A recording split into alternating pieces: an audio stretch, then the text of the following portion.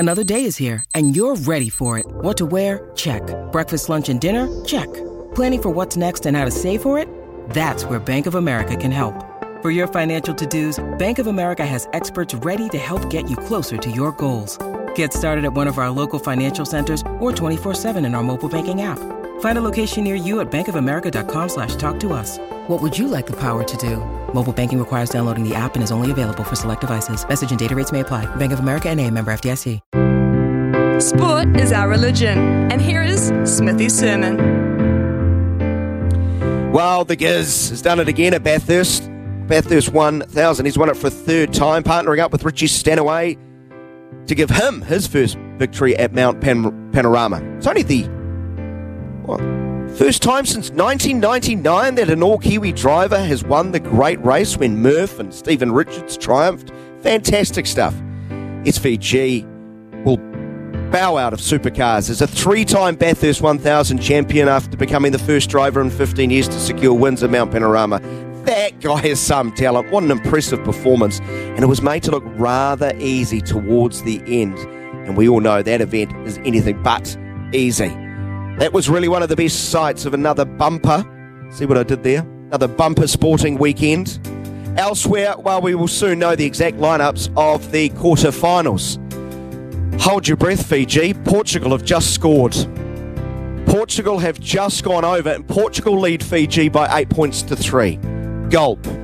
Yes, one side is not yet settled. We are waiting on this Fiji-Portugal game. But surely, hopefully, Fiji will play England, a team they beat just prior to the tournament in one of the quarterfinals. And a win in that quarterfinal, well, they will play the winner of the France-South Africa game. What a monster of a quarterfinal that is going to be. Host country versus defending champion. A scary good team is heading home after this weekend.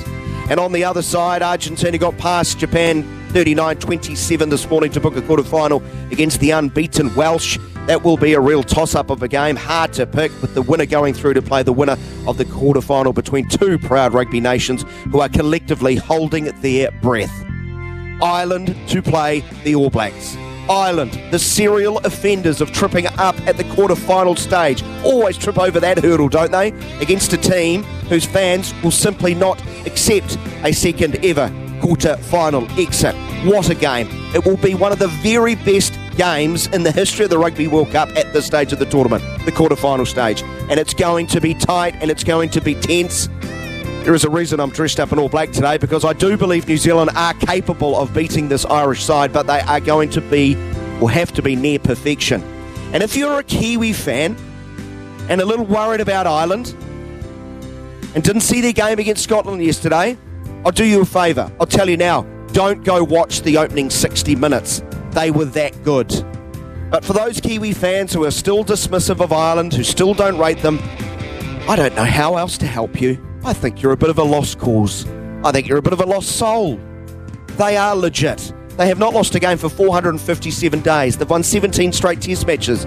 In those 17 test matches, they won 12 of them by double digits. In those 17 matches, they've beaten England twice, Scotland twice, Italy twice, Wales, Australia, Tonga, Samoa, Romania, Fiji, and let's save the best for last. They've beaten France, South Africa twice, and the All Blacks twice. Ireland are not a good team. They're a great Irish team. But they will have to deal with the pressure on them. The expectations are sky high, and expectations can be very dangerous things now, can't they? This is going to be brilliant, stressful as hell yeah.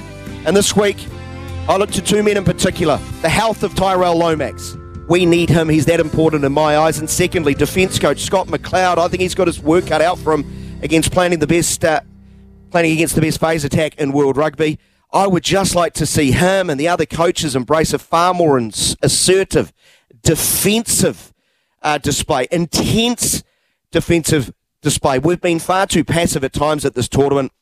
It's time to get right in the face of the Irish and make sure all Irish eyes are not smiling at 10 a.m. on Sunday morning.